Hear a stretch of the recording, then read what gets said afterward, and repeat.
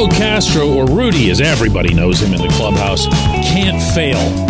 At least that's how it looks when you glance at his numbers, even a casual glance. Good morning to you. Good Thursday morning. I'm Dan Kovacevic of DK Pittsburgh Sports, and this is Daily Shot of Pirates. It comes your way bright and early every weekday if you're into football and or hockey. I also offer daily shots of Steelers and Penguins in the same place that you found this. Rangers 3, Pirates 2. Texas takes 2 of 3 in the series. And that's been the way a lot of these have been going. Everything just feels like it's just another chip away into that great start that the team had. I'm flying tonight to Seattle to cover the 3-game set with the Mariners up in the Pacific Northwest over the weekend. Really looking forward to that. I haven't been up there for baseball since, I'm going to date myself here, but since Masumi Kuwata struck out Ichiro Suzuki. For real. Amazing scene. I might have to tell you that story once I get up there. Really, really good stuff.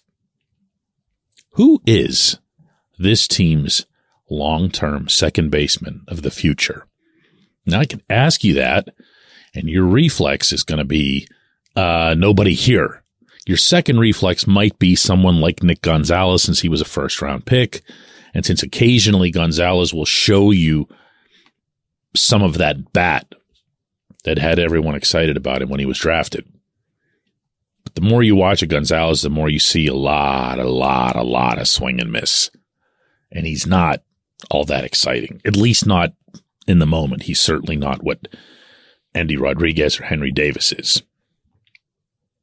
But second base in Pittsburgh, you'll just bypass it, right? Am I right here? G1 Bay, no one wants anything to do with him anymore, right? Remember my pick to click out of the spring and I was all pumping it here and everything? We don't care about him anymore. All he does is get thrown out on the base pass, and he doesn't get on the base pass often enough for that to happen. Tucupita Marcano, he's still young. Occasionally he'll show you something. The Grand Slam the other day was obviously a really big deal. Only reason the Pirates were able to take one of those 3 from the Rangers. But you don't really think of him either, do you? And then there's Castro, who in some ways makes no sense. His overall stats. No. I'm not going to give you his overall stats first. His split stats. These are staggering. When he's facing a left-handed pitcher, because he's a switch hitter, at least for now, his slash numbers are 340, 424, 700, including all 5 of his home runs. From the other side of the plate, 203 as a batting average. I don't even need to read the rest of them to you. No power, no nothing from the other side of the plate. Where Castro becomes interesting is that his overall numbers, if you just pretend that those splits don't exist, which I understand isn't easy to do, his overall numbers, I mentioned the 5 homers, he has an 805 OPS. That's on base plus slugging percentage. I think that's the best cumulative offensive stat that exists. Felt that way for a long time now. 805.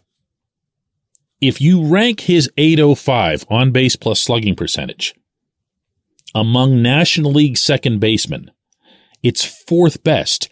It's a tie with Ketel Marte, who we just saw in town at the Diamondbacks, and I think we would all agree Ketel Marte is a guy. He's somebody worth paying attention to in the league at his position. Good player.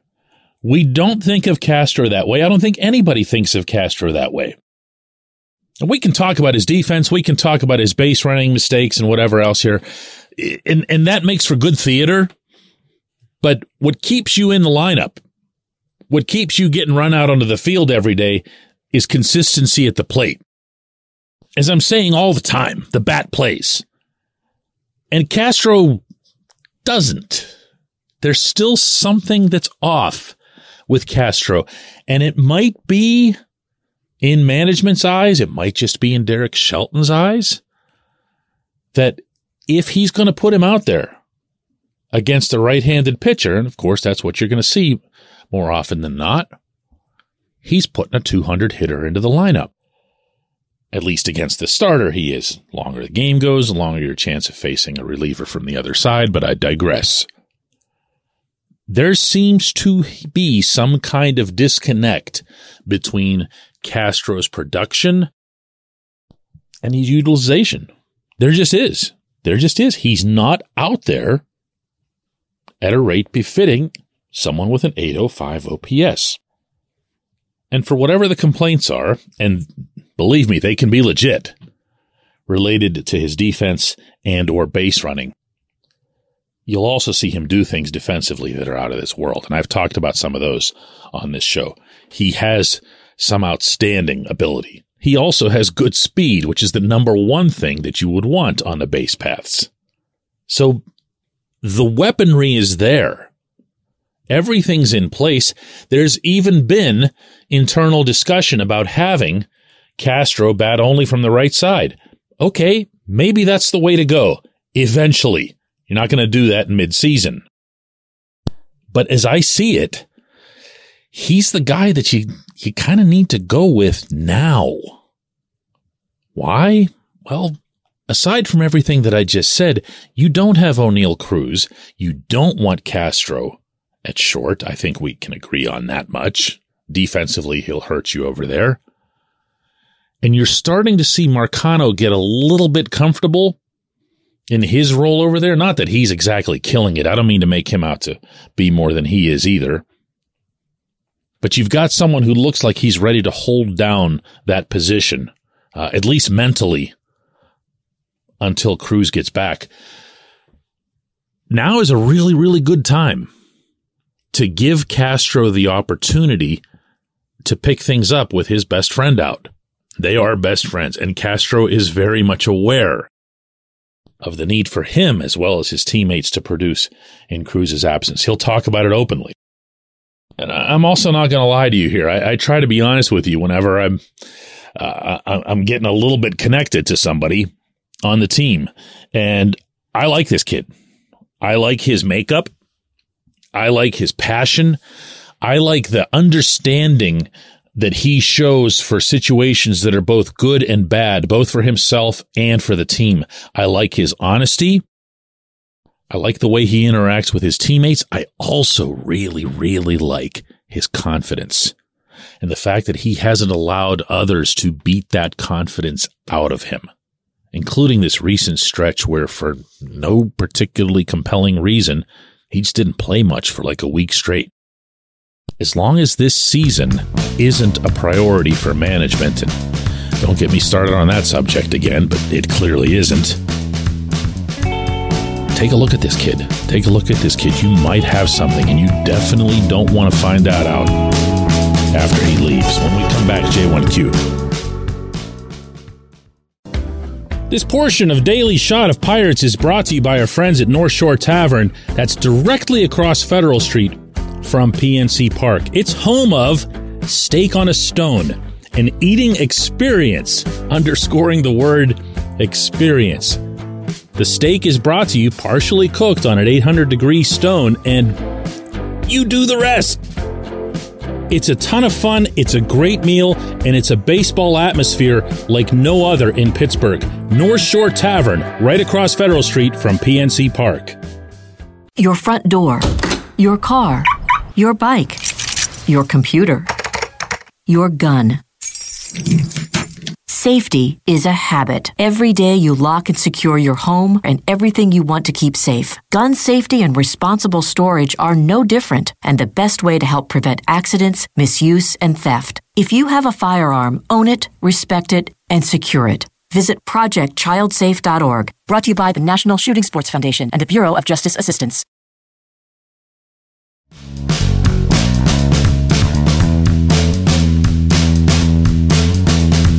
Today's J1Q comes from Dan, who asks, DK, should Brian Hayes try to turn himself into a different hitter? Maybe add a little bit of an uppercut. Isn't that what all the launch angle data is supposed to teach us that a player should do? Ooh, this one is over my pay grade. So what I'm going to try to do, instead of answering it with an opinion of mine, which would be worthless, is to pass along some stuff that I've learned from talking to people. This is not specifically about Key. I've never had a launch angle conversation either with Key or with anyone instructing him. Okay, so this is very general, and I'm trying to give you the most honest possible context here.